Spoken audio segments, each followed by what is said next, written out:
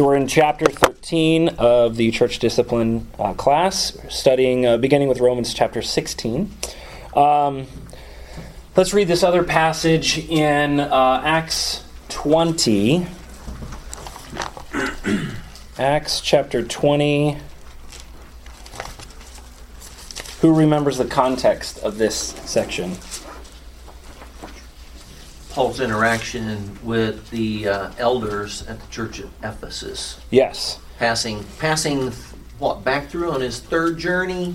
And Correct. And he's stopping to meet briefly with them. Yeah, right. So he's meeting there in Miletus, and he anticipates this is likely the last time that he's going to see them. So he's got some pretty important things that he wants to share with them. Let's just read 28 through 31, if someone would read those. Micah? Therefore take heed to yourselves and to all the flock, among which the Holy Spirit has made you overseers, to shepherd the church of God, which he purchased with his own blood. For I know this, that after my departure savage wolves will come in among you, not sparing the flock. Also from among yourselves men will rise up, speaking perverse things to draw away the disciples after themselves. Therefore watch, and remember that for 3 years I did not cease to warn everyone night and day with tears. Thank you. So in this discussion, the previous chapter, what kind of individuals were we discussing? Domineering, which were not, and I want us to pay close attention to, not necessarily people who were teaching false things, but they were people who were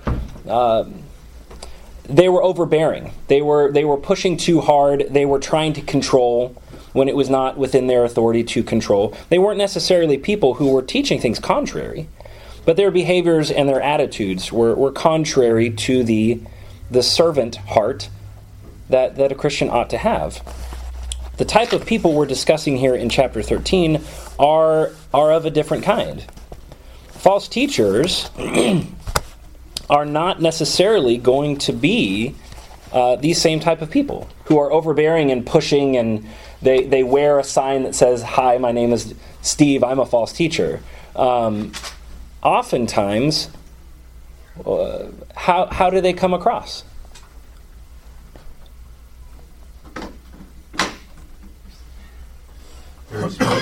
Very smooth and confident. The most effective ones, right? Now, I will say this. In my limited experience, I have never met a false teacher who believed themselves to be a false teacher. Do you understand what I mean by that? I personally have never met someone who knows that they're proposing a lie.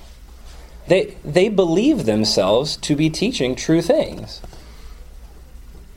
And so I hope that helps influence how we interact with people like this. We should not assume you're lying and you know you're lying and you're just trying to trick people. We should instead assume that they are trying to serve God, but they have a misunderstanding of what His Word says, and they are teaching others something that is not in accordance to the doctrine of Christ.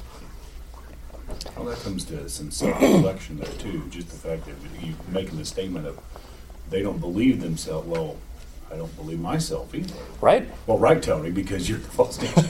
But just right. that self-reflection, though, goes a long way. If you're willing to able to examine yourself when you talk to someone, like that tears down some barriers that you're willing to question even your own beliefs.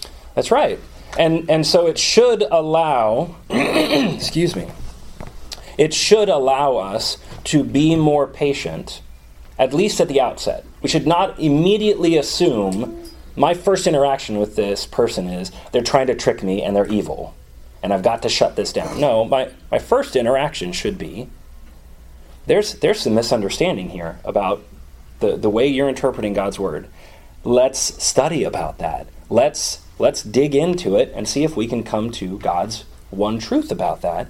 But we will see, based on some of the passages that we've read, there comes a moment, and Paul engages with these people or speaks about these people, there comes a time where clearly they are no longer interested in pursuing God's truth. And at that point, how do you deal with individuals like that? So what I want for this class, I anticipate this will probably be Wednesday's class as well, is I want us to be able to recognize a false teacher. What does that mean? How do we know if someone is simply confused or misguided, or if they are what the scriptures teach, what the scriptures identify as someone who's teaching falsely? And how do we deal with someone like that? How do we interact with someone like that? What should be our approach? Yes? I wanted to point out the next verse there from Acts 20 that I think helps to answer that question. It says, and now I commend you to God and to the word of his grace, which is able to build you up and to give you the inheritance among all those who are sanctified. It always ultimately comes back to God's word. Correct. And you point any teacher to God's word and compare what they're teaching to what God's word has to say. Yes. And at that point, that's how we differentiate between a teacher of truth and a teacher of error. Absolutely. And let's not kid ourselves. Sometimes it's not as clear-cut as we wish it would be. Like sometimes we wish where we could go, you're teaching this, here's this verse that says the opposite of what you're teaching, therefore you're a false teacher. It takes diligence. It takes study. It takes time. You've got to work through it. But we must work through it. And that's why I led with this question. Let's read this quote. This chapter begins with this quote. So this is page number 154. It says, "There is a kind of peace which can be had at the cost of evading all issues, refusing all decisions, shutting the eyes to things that are crying out to be dealt with. A peace which comes of a lethargic inactivity and an avoidance of all decisive action.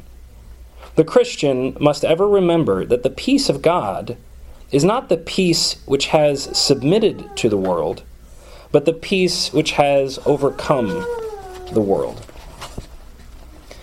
There is a temptation, and I believe that we all have it to some degree. Most of us don't enjoy conflict. I don't. And if we can avoid it, we try to, right? I think it's actually a self-preservation mechanism that God gave to us. We don't like conflict. But sometimes, when it comes to spiritual things, there is the temptation to see and hear teaching that is not in accordance to God's word and think someone else will take care of that, or it will take care of itself. If I just leave it alone, if I can have, it says, a peace through lethargic inactivity. Let's just wait this thing out. See how it plays itself out, or ignore what's going on. And I would say that's the same wisdom as children who are playing hide and seek, and you ask them to hide and they go like this. They think if they don't see it, then no one sees them. And we would say, well, that's foolish. And yet, there is a temptation at times to see or hear things that are being taught that are contrary to God's word and think, it'll go away. It'll eventually go away. And that's not what Paul commends the Ephesian elders. He warns them of dangers, and we're going to talk about that in just a little bit, that are going to come from without and from within. And he doesn't say, wait it out and see how it all takes care of itself. He says, be watchful, dig back into the word, be committed to what, he says to Timothy numerous times, be committed to what's been entrusted to you, because it will undergo threats at times. Any thoughts about that opening quote. I just found that helpful to begin our discussion.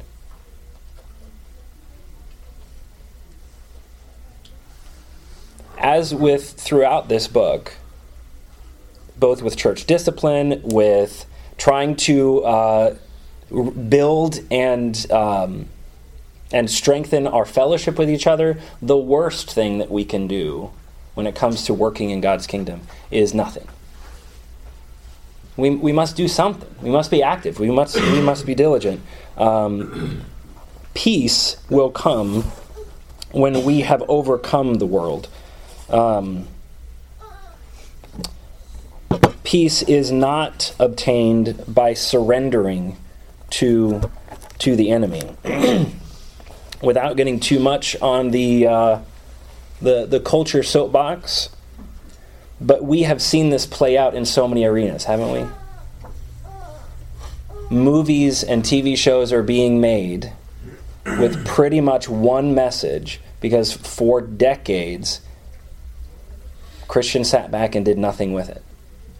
And so it's no surprise that one thing now is being done primarily with it. Paul talks about this. Well, let me ask you, how does Paul talk about, or the apostles, or Jesus talk about our Christian walk in the New Testament? What are some words or phrases that he uses to describe the life of a Christian? Gary. Walk worthy of your calling. So he calls it a walk. A walk, he says, walk worthy of your calling, right? That's the beginning of Ephesians 4. How else is the Christian life described? Walk circumspectly, looking around, not just wandering aimlessly. Okay, walk circumspectly. Yeah, so don't. You need to walk with the destination in mind, right? Don't walk looking at your feet, but you're looking up. You're being aware. What else? It's a race of endurance. Okay, he calls it a race. And it's not necessarily a race that you have to be the fastest, because it's a race of endurance. Okay. You've got to finish. Right. You got to get there. Right. That implies it's going to require effort on our part. You think about an endurance race, I can barely get my body through a 5K before I think I'm going to die. This is something that we need to be actively working at our whole lives, right? Busy and relying on the strength that God provides. How else is a Christian life described? These are all correct answers, absolutely. As children of light. Okay, as children of light. So there's a contrast. That's right. So we should not live and act in such a way so that we look like the rest of the world. There should be a contrast, right? No longer as the Gentiles would walk. Okay. How does Paul describe it in Ephesians 6?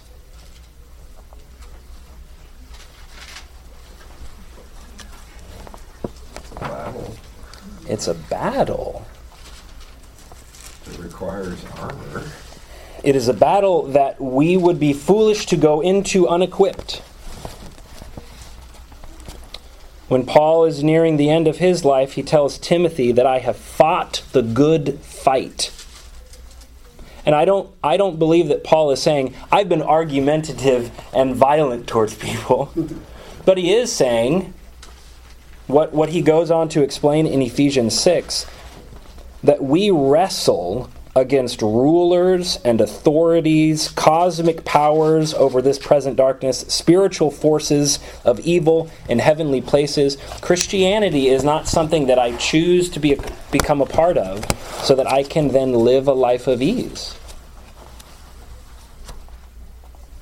It is something wonderful that we are promised that at the end of our race, we do get to enjoy bliss forever with the ones that we love the most. Like, that is peace and that's bliss.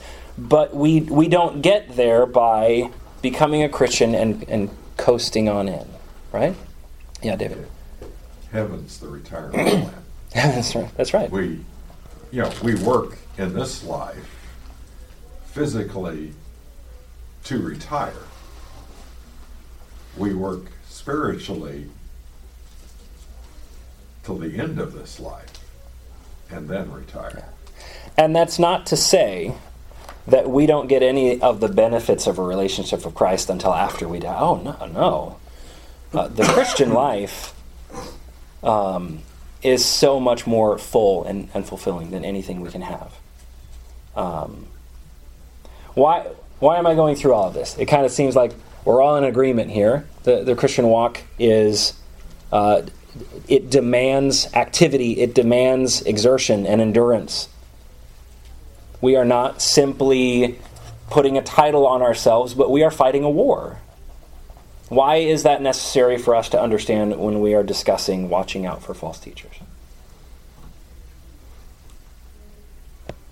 Because that's one of the methods that the devil uses to try to invade the camp of Christ. The devil doesn't actually need us to fight against God. He just needs us to stop fighting. And so if he can get us to still come to worship and still interact, but not actually put forth the effort when it's required at times to stand up for truth and fight against error, if we're not being soldiers who are actively fighting, the devil is just as pleased with that. Joy? Another way, we are supposed to be ambassadors of Christ, which kind of encompasses everything that's been said here, to be a representative of Christ. Yes. And which, takes in everything that everybody else has said. Yes. Yeah, so it involves going out and spreading that light, right? We're not to be children of light and put ourselves under a basket, are we? No. We are to go out and represent Christ, right? That requires that we understand who we are representing. Correct. And on the other side, we need to recognize who is not of the light. We need to recognize what false doctrine looks like. Yes. And this is where this lesson gets difficult. Difficult for me to prepare and to present. Difficult to talk about. Because in order for us to be watchful for false teachers, we have to be willing to make a distinction between what is true and what is false. And our generation hates that. We are told we have no right to judge others. We have no right to make distinctions between your truth and my truth. And that is bleeding into, it's not just now happening, it has been. It's bleeding into God's church, where we have a tendency to think, it's not my place to tell you that what you're saying or living or teaching is wrong. I need to bear with you. Well, there is some truth to that, certainly. I need to be patient with you as we all kind of work together to understand God's truth. But we are inundated with the message that it's wrong of me to make distinctions between truth and lies. We must not become lethargically inactive. And so we have to, how do we make the distinction then? Just like Timothy, even Matthew, 2 Peter, types of things that are accompanied with Acts even, I think, I'm sure Romans 16 even says something that not just about what is taught, but what else is this person doing along with it, the fruits that they're bearing. Yes. And so to just say that it's simply to be a false teacher is, well, that you don't hold the line on all of these doctrines. But there's also some things that go along with that they're espousing, or that they're sordid gain. That they're, like 2 Peter talks about, that they're wanting to come in and adultery and fornicating. 1 Timothy talks about that, I've forgotten the word, how he exactly uses that, of, not just destructive heresy, but like... Is that taking captive women? Yeah, wanting to take advantage of people. Yeah. looking at that it's a source of gain for them. That there's fruit that comes along Yes. with this, and I think it's more than just like Apollos not knowing, or maybe I'm believing something that may not be in accordance, even on like the resurrection or something like that. But I feel like there's something different there than someone who actually is evil, I guess, to some extent. Like, I think there's might be a distinction Yes. that Paul and Peter and others are making of there's something coupled with that. And I would agree with that I've encountered, and I even see it in Scripture. When Paul is talking to these Ephesian elders about these people, what does he say? From among your own selves will arise men speaking twisted things to draw away the disciples after them. I see that as different than when we saw Apollos, who ignorantly was teaching the baptism of John. Not trying to drive Not trying, Yeah. but I would say the response to both of those groups was the same. And what was it? Clearly teach them the truth. Do it in love, and we've talked about this. There's never a place, even if you are encountering a false teacher, to smack them in the face with it. But there is folly in assuming, Apollos' motives are good. He's doing a good thing. I'm just going to leave him to it. He'll figure that out. No, that's not the approach that Aquila and Priscilla took. They very lovingly, gently, and privately tried to communicate to that person the truth of God more effectively. So I would say yes. I'm getting at just that, be careful just to assume that you just can't know. But there's fruit to come along with. Yes, and let's talk about that here in just a second. Did I see a hand? Gary. So a question. So say you're in a small congregation and somebody who's not given to preaching gets up and clearly makes a lot of false statements in his sermon.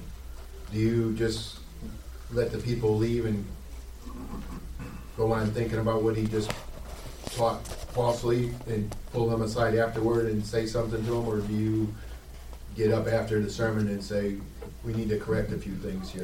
That's an interesting question. I've seen it done a couple of different ways. Jeremy once shared a story where someone literally got up in the middle of his sermon and called him the Antichrist and false teacher and disrupted the entire thing. I don't believe I see that as a scriptural approach. What I do see, I think the story of Apollos and Aquila and Priscilla is exceptional. He was out teaching and preaching all over, but it does say that they took him aside privately and helped him better understand. I think I've shared this example before, but it had such a profound effect on me. The congregation that I attended at in Roswell, Georgia, there was a man who was teaching an entire class. It was actually a high school class. Clearly false teaching regarding marriage, divorce, and remarriage. And his motives were not pure. He was attempting to do that in order to justify the lifestyle of his son. And the elders did not bust into that class and we're shutting this thing down. And no. One of the high school students, who was actually a very new Christian, was reading the text and hearing this teacher and saying, that doesn't seem to match up here. And so he went to the elder. He had not been a Christian for more than a year. Came to one of the elders and said, can you help me understand this? This doesn't seem right. So the elders, privately, the majority of the congregation had no idea this happened, took that man aside. He was willing to study. And after a few studies, and I appreciate this man, he said, I'm still not sure how I feel about this, but clearly I have no right to be teaching this until I've come to a better understanding of the Scripture. And continued to study with the elders, but he acknowledged, until I've come to a clear understanding of the truth, I have no right to be teaching this to other people, especially high school students. And the congregation had no idea because the elders very privately and very wisely took care of it, and there was unity. We need to make sure. Now, you said, what if he had gotten in front of the entire congregation and had said things that were contrary to doctrine? We need to make sure that that the group understands what truth is. And there's a way to do that without vilifying and shaming and destroying the person who maybe ignorantly, like Apollos, was teaching something contrary to truth. I'd love to hear the perspective of Nelson. I personally had an Aquila and Priscilla moment in Lafayette, where I was the one who publicly said that John's baptism was not for the forgiveness of sins. And someone clarified with me after my comments that that doesn't jive with what the text says, and I'm like, oh my, you're right. And at the next assembly, I was able to correct that because I didn't intend, and it was just a misunderstanding. I'm thankful it happened that way. And so as uncomfortable as it may be, those types of situations cannot end with such a positive result unless we are willing at the beginning to identify there is a difference between true teaching and doctrine and false teaching and doctrine. We must not immediately vilify the person and assume motives and set out to destroy them. But I loved what this chapter said. I'm trying to remember where exactly it said it. I planned on ending the class with these sections, but I'm going to go ahead and read it now. On page 165,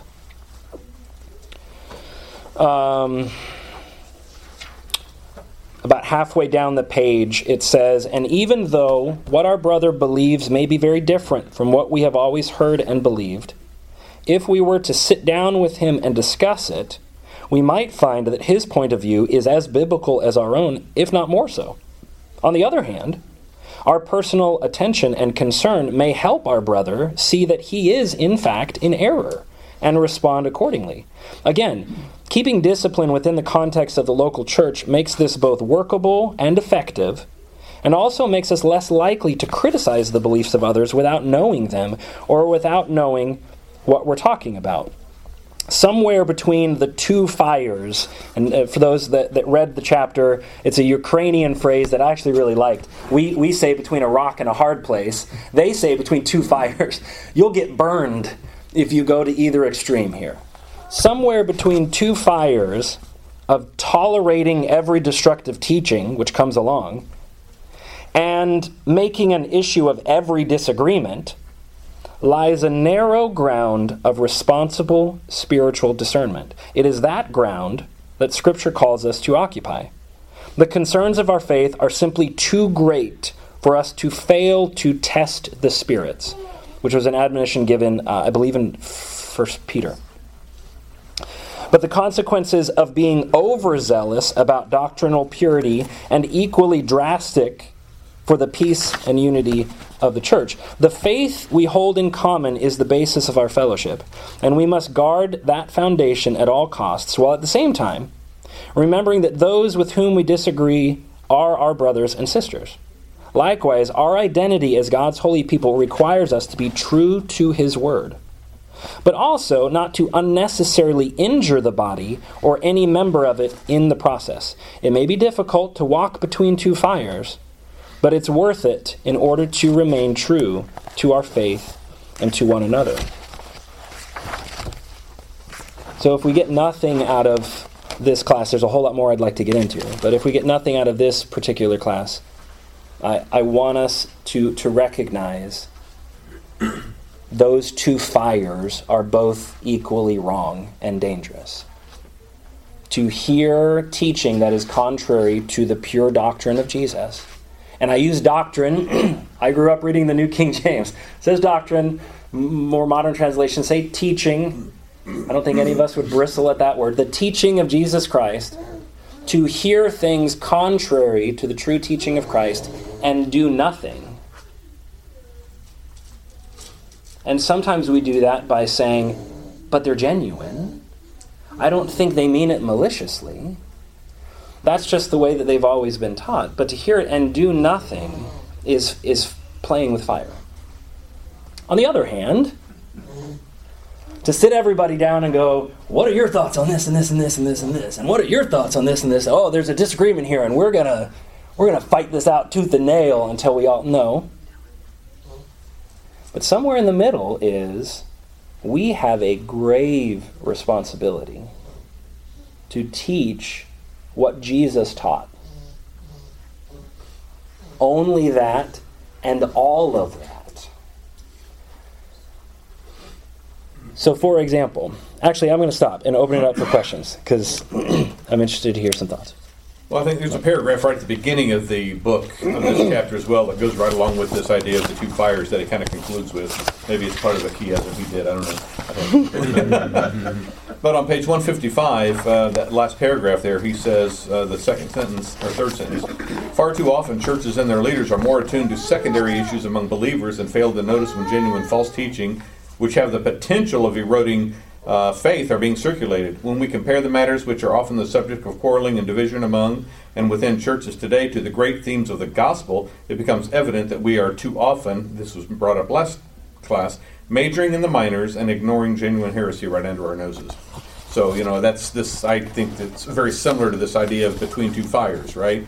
We have the things that are potentially eroding the faith from these false teachers, and these are the things that we need to make sure that we don't avoid for the sake of focusing on some of the other things that, maybe, like you said, Tony and I may have a little disagreement on, but do we need to spend, 3 months studying that versus the fact that I don't believe baptism is necessary and he does. Now there's a potential big problem, and I'm trying to teach that baptism isn't necessary. Okay. Gary? Since Mike brought that up, I had a question from later on in the chapter where he talked about first importance versus like first things versus secondary things. I had some questions too. What does everybody else's version say for 1 Corinthians 15 through the... So you're referring to page 162, Yeah. and that... First importance is in parentheses there. That's kind of his rendering of it, I take it. Yeah, where does he actually quote that? 1 Corinthians 15. Yeah, 1 Corinthians 15, verse 3. And onward. Someone want to read that for us, please? For I delivered to you as of first importance what I also received, that Christ died for our sins according to the Scriptures, and that he was buried, and that he was raised on the third day according to Scriptures, and that he appeared to Cephas, and then the 12, and then others. Okay. Is yours ESV? New American Standard. New American Standard. Mine says first of all. First of all, what? And that's New American Standard? No, New King James. Yep. Yours similar? New King James, yeah. First of all? Yeah. I think one translation said first and foremost. I never really thought about it in this light. It was very interesting to me. Well, my assumption was the passage was just saying, what else was he going to come with first to tell people? I'm not going to tell you about Jesus. I'm going to tell you about, then on the, we also eat bread. Well, right. Like, okay, like you got to start with You got to Jesus. start somewhere, and right? he's just saying, that's where it started. Yes. So, I don't know if this is the answer you're looking for. If this is the answer I'm going to give this morning. I think we need to be very, very careful to create buckets of first importance and second importance when we don't see that happening in the New Testament. Because your I bucket think we need to may be different. correct. And it's not my church. It's Jesus' church. And unless I see Jesus creating buckets of first and second importance, I have no right to do such a thing. So this author lists these 7 ones of Ephesians 4 through 6, all truths which all believers presumably must hold in common. Agree, but just those 7? And who determined that? Because that's not what I read in the New Testament. So in order to answer that, let's read a few passages together, because I'm not interested in what I think about it. I'm, quite frankly, I'm not interested in what any of us think about it, because I think we'll all come to potentially different. I'm interested to know what Jesus taught about it, and I'm interested to see how the apostles, the inspired apostles, talked about this. So let's read a few of the passages. Please, someone other than me. Let's do Galatians 1, verses... let's actually read first Matthew 7. Can we do verses 15 through 23?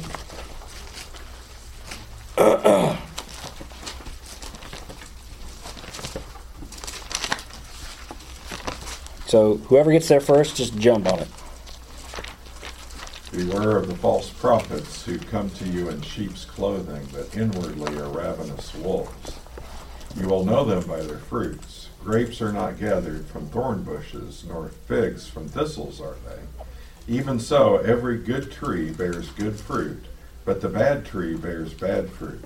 A good tree cannot produce bad fruit, nor can a bad tree produce good fruit. Every tree that does not bear good fruit is cut down and thrown into the fire. So then, you will know them by their fruits. Not everyone who says to me, Lord, Lord, will enter the kingdom of heaven, but he who does the will of my Father who is in heaven. Many will say to me on that day, Lord, Lord, did we not prophesy in your name, and in your name cast out demons, and in your name perform many miracles? Then I will declare to them, I never knew you. Depart from me, you who practice lawlessness. Now, I realized only this morning that the email that I sent did not include verses 21 through 23. Sorry about that. I believe that section is intended to be read together. I don't normally do that. Normally, I do 15 through 20 and make some interesting and, I believe, truthful points about that. And then, sometimes we read 21 through 23. I believe he's talking about the same group. You have people who say to Christ, Lord, Lord. What does that imply about those people? Christians. They have a relationship. Those are people who acknowledge the lordship of Jesus. And they're crying out to Jesus. He even goes on to say in verse 22, I don't know exactly how this works, but they are also people who apparently have the ability to work miracles. And Jesus is not willing to accept those people. Why not? They're doing things according to the way they want to do them. Versus God. Specifically, what does he say in verse 21? You have to do the will of the Father. You actually have to do what he says. Which is to imply nothing more than that and nothing less than that. And you may have all good intentions. You may acknowledge Jesus as your personal Lord and Savior and cry out to him. But Jesus himself says that unless you actually do what I tell you to do, I can't accept you. What about Galatians 1, verses 6 through 12? I marvel that you are turning away so soon from him who called you in the grace of Christ to a different gospel, which is not another, but there are some who trouble you and want to pervert the gospel of Christ. But even if we or an angel from heaven preach any gospel to you, then that which we have preached to you, let him be accursed. As we have said before, so now I say again, if anyone preaches any other gospel to you than that which we have preached, let him be accursed.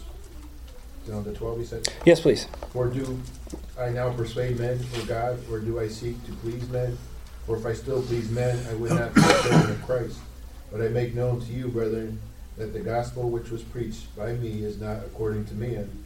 For I neither received it from man, nor was I taught it, but it came through the revelation of Jesus Christ. So again, I know I'm guilty of only reading a couple of these passages, and usually I want to bring this out when I'm studying with Mormons. Remember, if angels come, let's read this whole thing in its context. What do we know about these people that Paul is talking about? Good and bad. What do we know about them? They had heard the gospel. They'd heard the gospel. They're preaching to other people. They perverted the gospel. But they've done something to that message that is now, you said perverted. What's the verse 9? He says, contrary to the one that you've received. He says a different gospel, but then he clarifies himself. And this is important. Are there multiple gospels? Are there different flavors of Christianity? It would be so easy, and it would be so much easier if we could say that, wouldn't it? We would have that lethargic, inactive peace that we desire, wouldn't we? If we could just say, that's okay. We're all Christians. Yours is a little different than mine, but that's okay. Is that what Paul says here? What does he say must be preached? Whose gospel? He does. He calls it the gospel of Christ in verse 7, but he gives us a little bit more information. How would you further describe? Verse 9, it says, the gospel that you have received. Supposedly from whom? Because he goes on to say. That's why I wanted us to read 11 and 12. I would have you know, brothers, that the gospel that was preached to me was not man's gospel. I didn't get this from other men. I didn't receive it from any man, nor was I taught it, but I received it through the revelation of Jesus Christ. So he's like, I just want you guys to make sure you understand. What I gave to you, I didn't create. I didn't get from another man who created. I got it from Jesus himself. So what I've given you is Jesus' gospel. And he said, if anyone comes and delivers anything but that, or anything different than that, they are not preaching the gospel. So going back to the context of discipline, I mean, if you got up and you preached, Craig, that baptism was wrong, it wasn't for salvation, people would, right away, say, whoa, that's not right.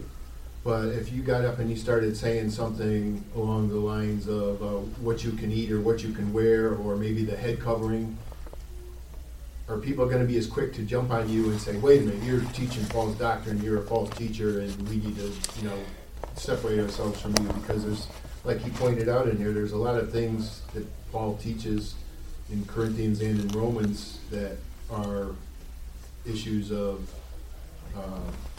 opinion. We call issues of conscience, right? Or issues that we shouldn't be dogmatic about, because we're all in different stages of our growth and our faith. So I guess that was the context that I was appreciating. Yes, and this is absolutely a good question. So first of all, I hope that no matter what I or anyone got up and said, that no one would then jump on me, right? But if, like John said, I got up and I said something that wasn't true, and maybe it was done in ignorance, maybe it was done on purpose, I hope that my brothers and sisters in Christ who love me would come to me in patience and forbearance and wisdom, and that I would, checking my own heart, be willing to receive and hear. Well, that was bad verbiage on my part. No, you're good, and I appreciate it. So, how do you then reconcile it with passages like Romans 14 and 1 Corinthians? Well, we have to define the gospel. We would have to define the gospel, and we would have to make sure, with the limited amount of time, because I knew that clock is not working at all. It is. Man, we've been going for a while. We'll take this into Wednesday for sure. we need to make sure that we do not put things in buckets that Jesus never put in. Because there would be a temptation to put a lot of things in matters of conscience and opinion and simply say, look, as long as we acknowledge that Jesus is Lord, everything else is secondary. Is that what Jesus said in Matthew 7? As long as you acknowledge Jesus' lordship, we're preaching the same gospel. No.